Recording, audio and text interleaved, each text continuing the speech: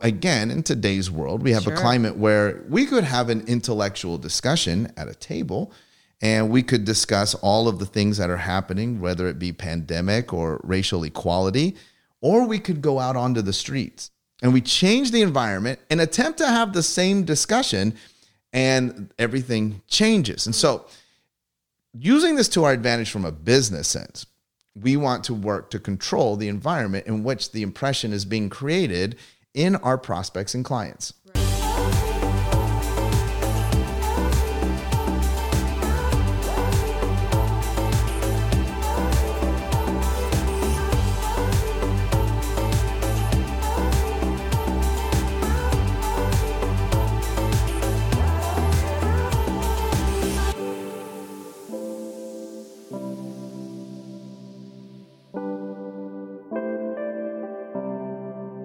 What's up, everybody? Welcome to another edition of the None of Your Business podcast. We are your two hosts. I'm Dr. Sean Dill, and this is my beautiful wife, Dr. Lacey Book, and we are here to help you to fall in love as a service provider with the idea of being an entrepreneur, ultimately so that you can reach more people, make a greater impact, and create the lifestyle that you deserve. We love coming into your AirPods, earphones, car, whatever it is that you're doing each and every week to share with you a conversation about how you can improve upon your business. I'm sure that every service provider has a big passion for what you do, and you really believe that whatever it is that you're doing can make a giant impact, at least locally, but a lot of you even are thinking nationally or even globally, if we could just get to enough people. One of the things that we hear often is, man, I just wish more people would get it. Well, in order for them to get it, you're going to have to sharpen your business skills, your sales, your marketing, and even your mindset in order to make that impact. And so today, and this is especially timely, I don't know when people are going to be listening to this, but today's podcast is titled, It's Not What You Say. And the reason why this is so important is because we're in a time where, at least in our country, in the United States, so many people are feeling charged or feeling motivated or even feeling inspired to leverage their voice to make a statement. And we're not talking about that, but it's appropriate because it is in that same vein, right? Where we realize that we have power in our voice. But from a business standpoint, it's not always what we say. There is so much more into communication than just your words, right? It's oftentimes what you do. It's oftentimes a lot of different things. Well, I can't help but think, so for the listeners out there, sometimes Sean will have a topic and I don't know exactly what it is so that we can have a conversation around it, and it could be real and it could be raw. So that's today. And I can't help but think that when he says, it's not what you say, what is everybody else thinking out there? Well, immediately it's how you say it, right?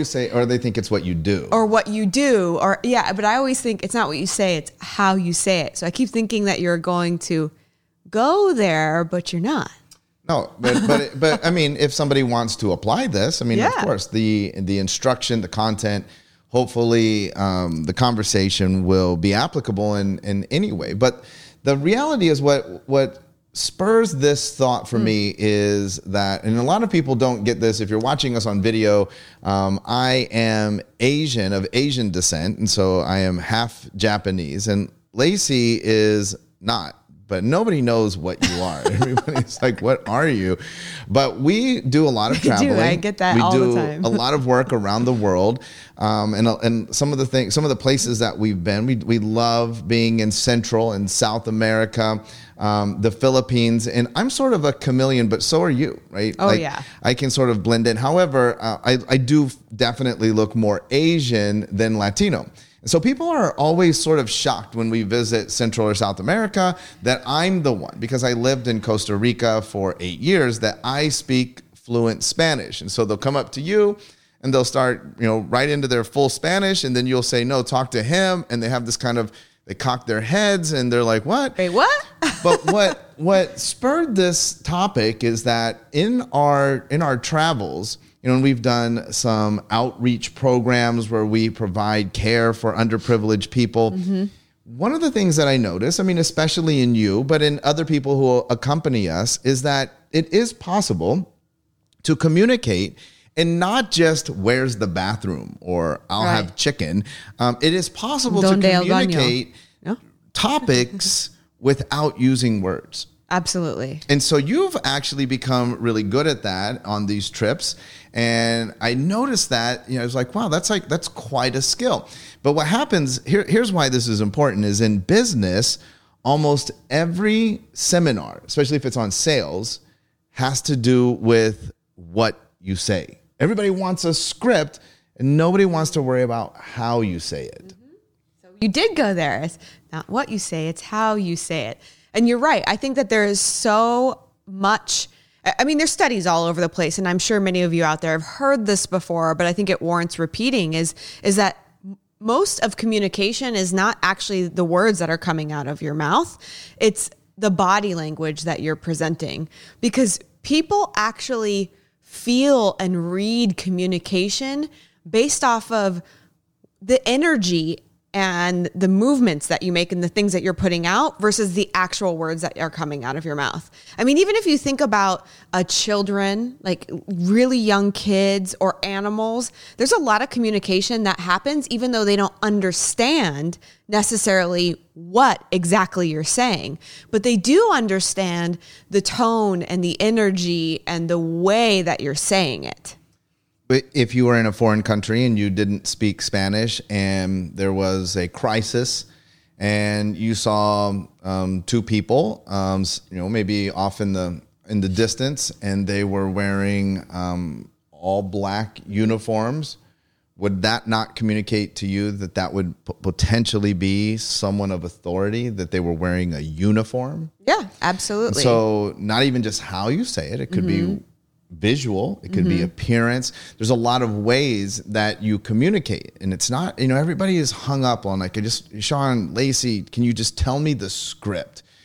We do a lot of work on, sales scripting, pre-qualification, and everybody wants to know the script. But I always think before we do that, we have all these other things that we have to make sure that we have considered before we launch into the words that you're saying. And in today's world, it's the same thing, where you have this discussion from people exercising their voice in a peaceful way, or the same voice can be exercised in a violent way. And so it's not even the words, it's also all of the other things that go along with it. Right. And it just makes me think, when you're growing and scaling a business and you put so much work into writing out the words that you say into a script, and you give them to somebody else and it doesn't work for them.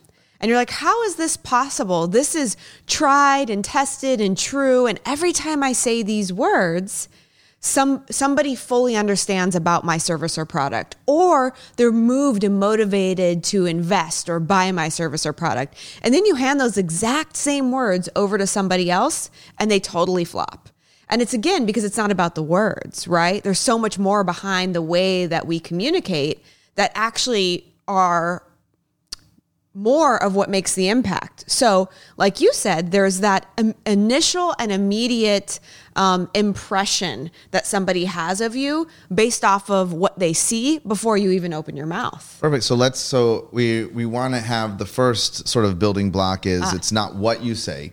The second building block is exactly that a first impression is different than a first encounter. We have this whole thing that says you never get a second chance to make a first impression. But here's the thing that I want everybody to understand in business, in life. The first impression is oftentimes not the first encounter. And so many times we're thinking about a first encounter, and that's when the impression is formed. Well, it's different for every individual. I want you to think about this. Some people form their impressions based off of visual.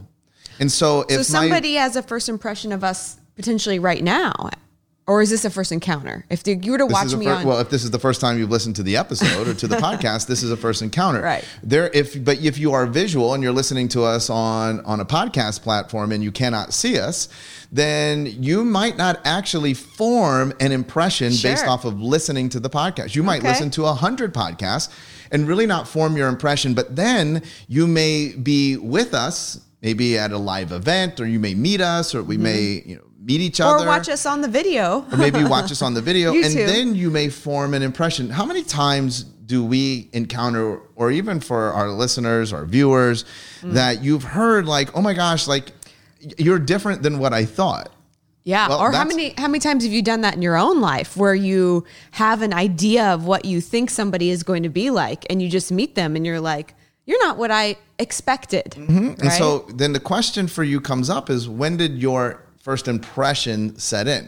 And what was it that impacted or created that first impression? So I would agree that you never get a chance, you never get a chance to redo your first impression, right? So your first impression. However, I think that a lot of people are confused between first impression and first encounter. So if I call you about your service on the phone, that's my first encounter. I'm going to talk, and I'm talking even about your business. So maybe not even about you. I'm going to talk to somebody on the phone. And so you never get a second chance to make a first impression. However, I want you to understand, I may not have formed my impression yet.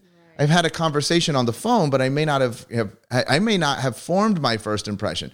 And then I actually come to your office or to your place of business, and that may be when I form my first impression, but it may not be. I might not form my first impression until 2 days later, based off of something that you did. Maybe, we talk a lot about like the 5 love language. And so maybe I just navigate all of these encounters and I'm kind of neutral on my impression. And then you send me a great gift. And that may be what forms my impression of you. I may not have an impression of you. And then I might have had a lot of encounters, and then I might go home and check out your social media. And that may be what impacts or forms my first impression of you. So we have to understand that the first impression is different than the first encounter, and the first impression is impacted by a myriad of things. 5 senses, my world views, all of those things play into that. And so when we're saying it's not what you say, once they make an impression, oftentimes it doesn't even matter what you say because the impression already exists. Right. So that's why that first impression is so important, because it can direct the way that your ability essentially to communicate with them. Well, and we talk about like outreach. So to go back to that, right? So you are in a country, you don't speak the language of the people, but the people know that you're there to help. Right. That might be their first impression, that you're there in a helpful position and that it's charitable. Like oftentimes we're not charging for the work that we do. And people always say that come on these trips, like, oh my gosh, the people were so grateful. And I just wish that the other people that I worked with, I wish that the people that I worked with in my hometown were as grateful. Right. But see, the impression is different. Right. And so that's we want to give you now an opportunity to control that impression. So you're really, really, really good at this. And so it's super simple. I want to walk through the 5 senses, because the 5 senses actually they work to control the first impression. And so the other part of this is it's not what you say so much as, and not even how you say it so much as the environment in which it's being said. Right. So again, in today's world, we have a climate where we could have an intellectual discussion at a table, and we could discuss all of the things that are happening, whether it be pandemic or racial equality, or we could go out onto the streets and we change the environment and attempt to have the same discussion, and everything changes. And so using this to our advantage from a business sense, we want to work to control the environment in which the impression is being created in our prospects and clients. Right. So first one is sight. What does it look like? So this would include the environment of the office, which you love, design and the creation of that, but also the way that someone is dressed, which you also love. Maybe you're more of a visual impressionist. Interesting. I probably am. That's very fair to say. And I think that so oftentimes, whenever we are in business, we create the environment to look the way that we like, the way that we feel good about it. And so we pick the colors of the walls in our business based off of our likes and preferences. We pick the artwork in the business based off of our likes and preferences. Or our profession. Yeah, you're right. I mean, we're chiropractors first and foremost, and oftentimes chiropractors have artwork all over the walls that are skeletons. It's not artwork. Posters. Okay, posters all over the walls that are, skeletons and bones and nerves, stages of degenerations. And it really, in all reality, it's a lot of things that people, when they look at, they can't conceptualize or understand because that's not their profession by nature. And so all they see is bones and skeletons. And to that means people, to them whatever it means. It means to them whatever it means, right? And so we have to always be considerate of what puts people in a comforting environment, right? Most people, whenever they're making decisions on whether or not they want to engage with a business, buy their service, be part of the service, buy their product, they want to do it in a space where they feel good in. So you have to look at your ideal client and say, what do they like, right? And consider what kind of colors would they want on the walls.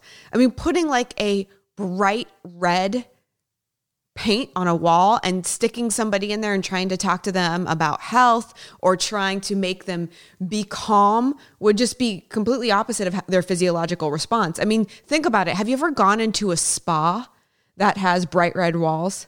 Like never, because they're that was all playing about heavy metal music, which will come to sound. But so you want to make sure that the walls, the colors of the furniture, the paint, the artwork, that it's all intentional to create comfort, trust, and this feeling of I fit here for your ideal client.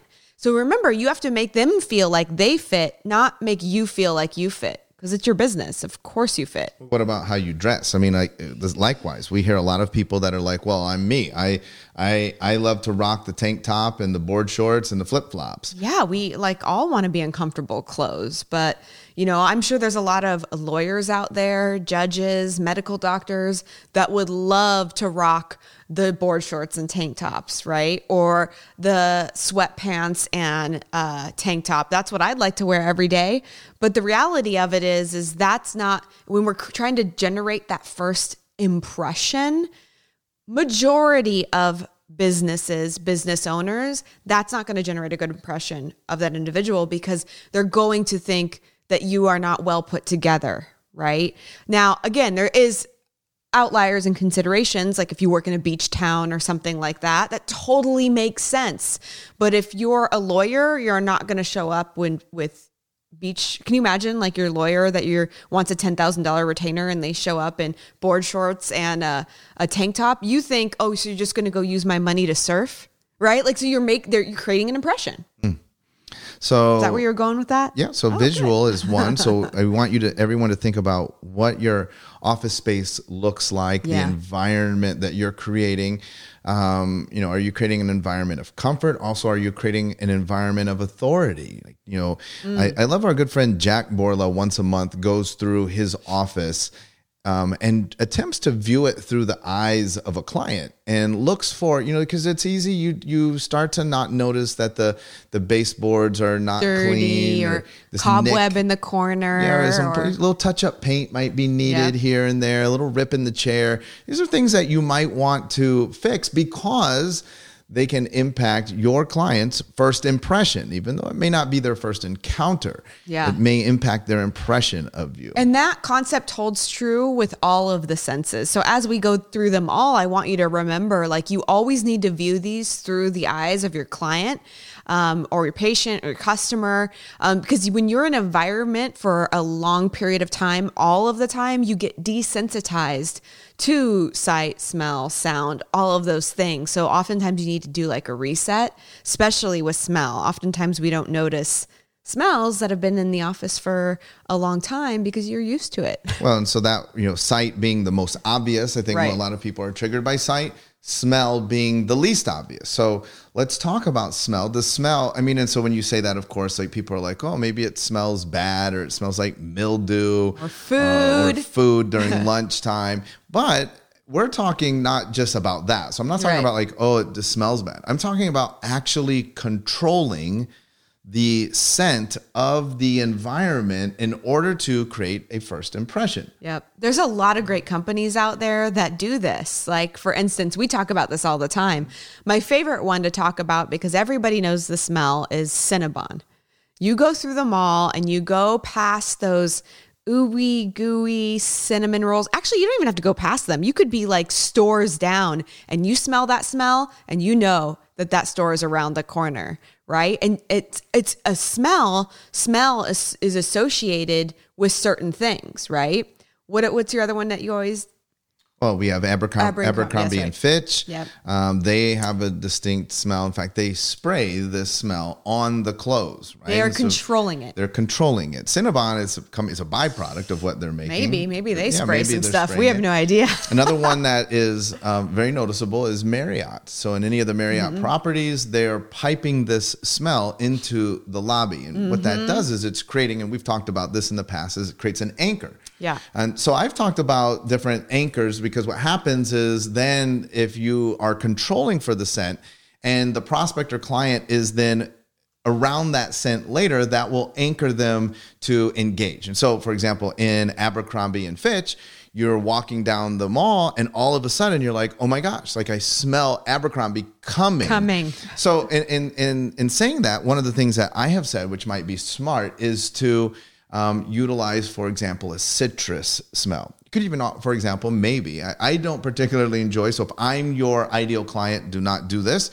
but you could use vanilla. Coffee smell, right? And so, well, vanilla is my favorite scent, but I'm not around that very much. So, but that would be a trigger, right? You know, chocolate chip cookies, or like, oh my gosh, that's bourbon. It's a familiar scent.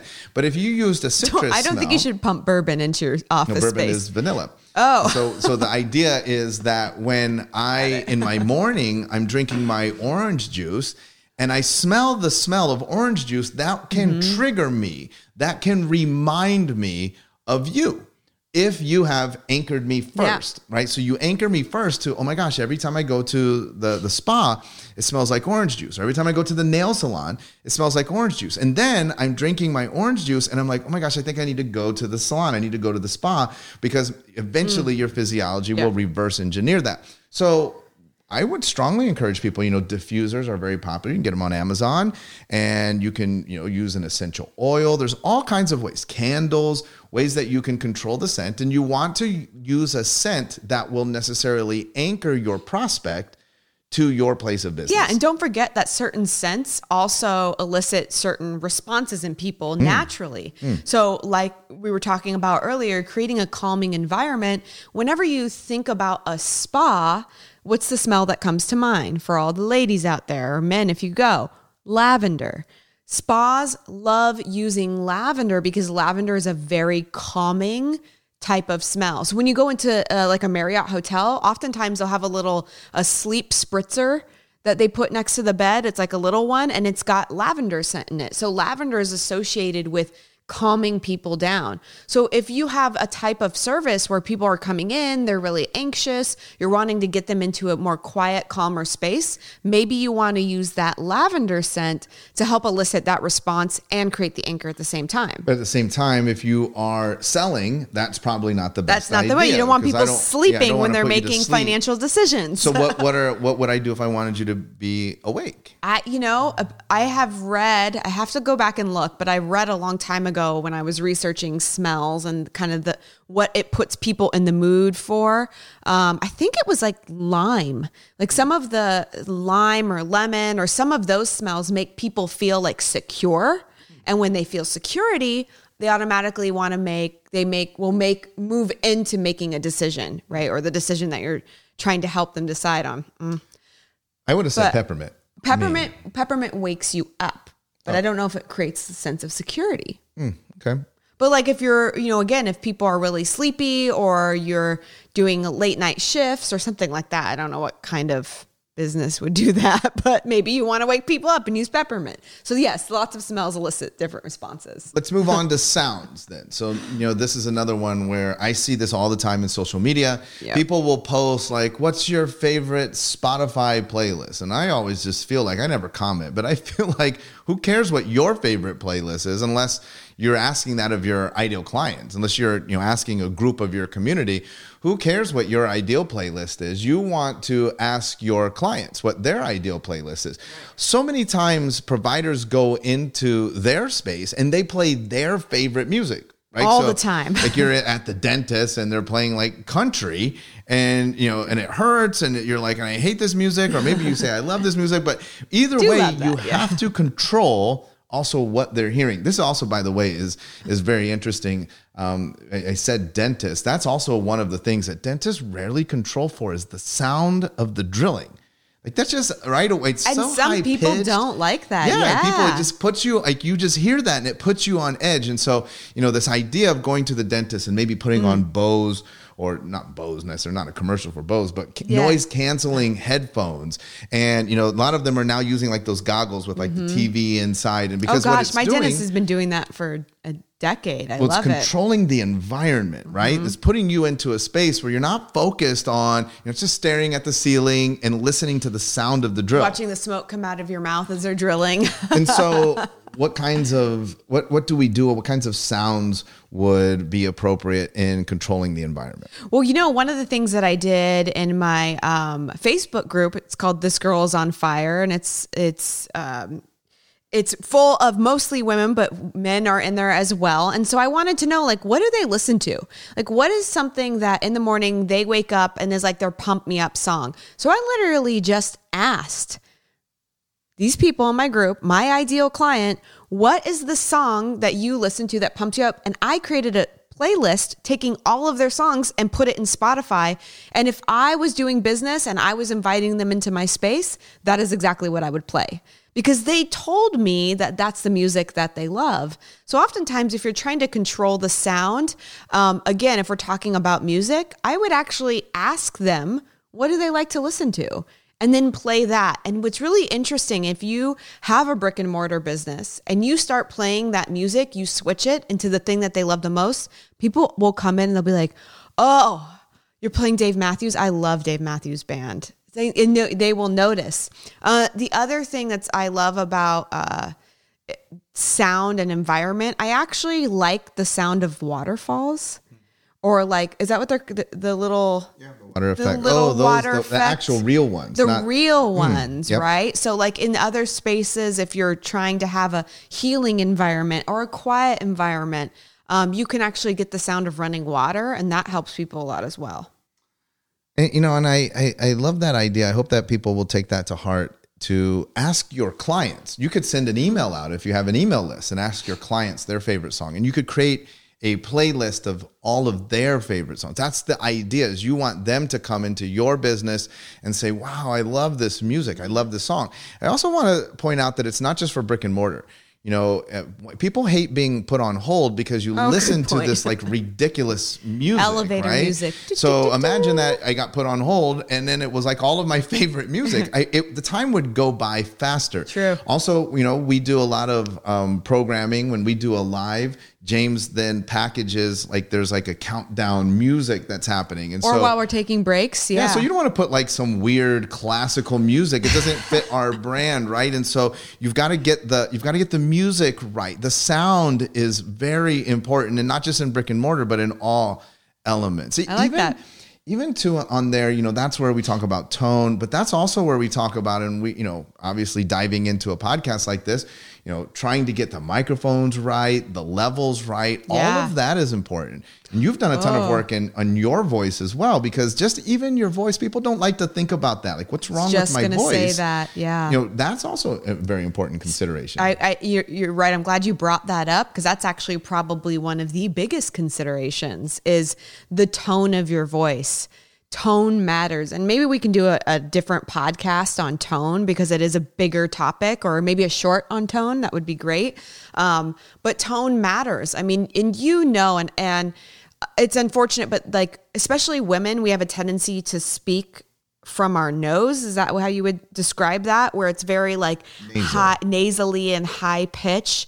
It's really difficult if somebody is trying to communicate something very serious to you or very impactful to listen to a sound that's higher pitch for long periods of time.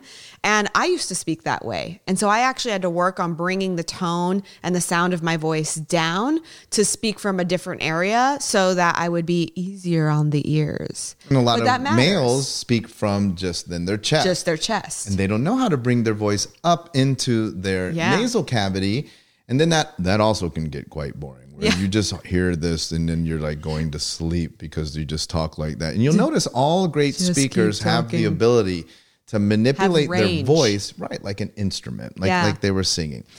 The next one is, how does it feel? And, if you're watching us and Lacey's fidgety, it's because you have to keep the studio fairly cool. So it's quite I'm always chilly fidgety. here. I know. And so, you have a blanket, right? So you're holding your blanket and you have to keep yourself cool because it's quite cold. But if we were trying to transact business here and I was freezing you out, it would be very difficult. Or if it was extremely hot and you were sweating, which is one of the reasons why you want to keep the studio cool, because you don't want your people You got to find that sweating. perfect temperature, which is sometimes difficult. Right, because some people are like, it's too hot. Some people, and that's also somewhat personal, but are you controlling how it feels? And now how it feels is not just the ambient temperature, but then the chairs, right? Do you only have hard chairs? Hard chairs mean I don't want you to be sitting there for long. Right. If I'm putting you in a hard chair, like in a hospital, like a hospital waiting room or a surgery waiting room, you better have comfortable Those are chairs, plush. right? Because you don't want just hard, plastic chairs when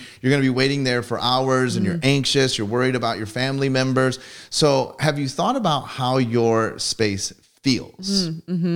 I think that's really important, specifically in our offices, the way that we've designed it is the waiting room chairs are a little bit harder because we don't want people in them very long and it helps hold us accountable. But when we go into, the exam rooms, those chairs are very comfortable. They're secure, and it gives people that sense of, okay, I can sit here and I can get comfortable and I can have a deep conversation with you, or I can talk about things that are uncomfortable. The last thing you want to do is talk about things that are uncomfortable, like finances and commitment and obstacles, when you're already feeling fidgety and uncomfortable yourself. So feel in the way that the environment feels is very important on your ability to communicate.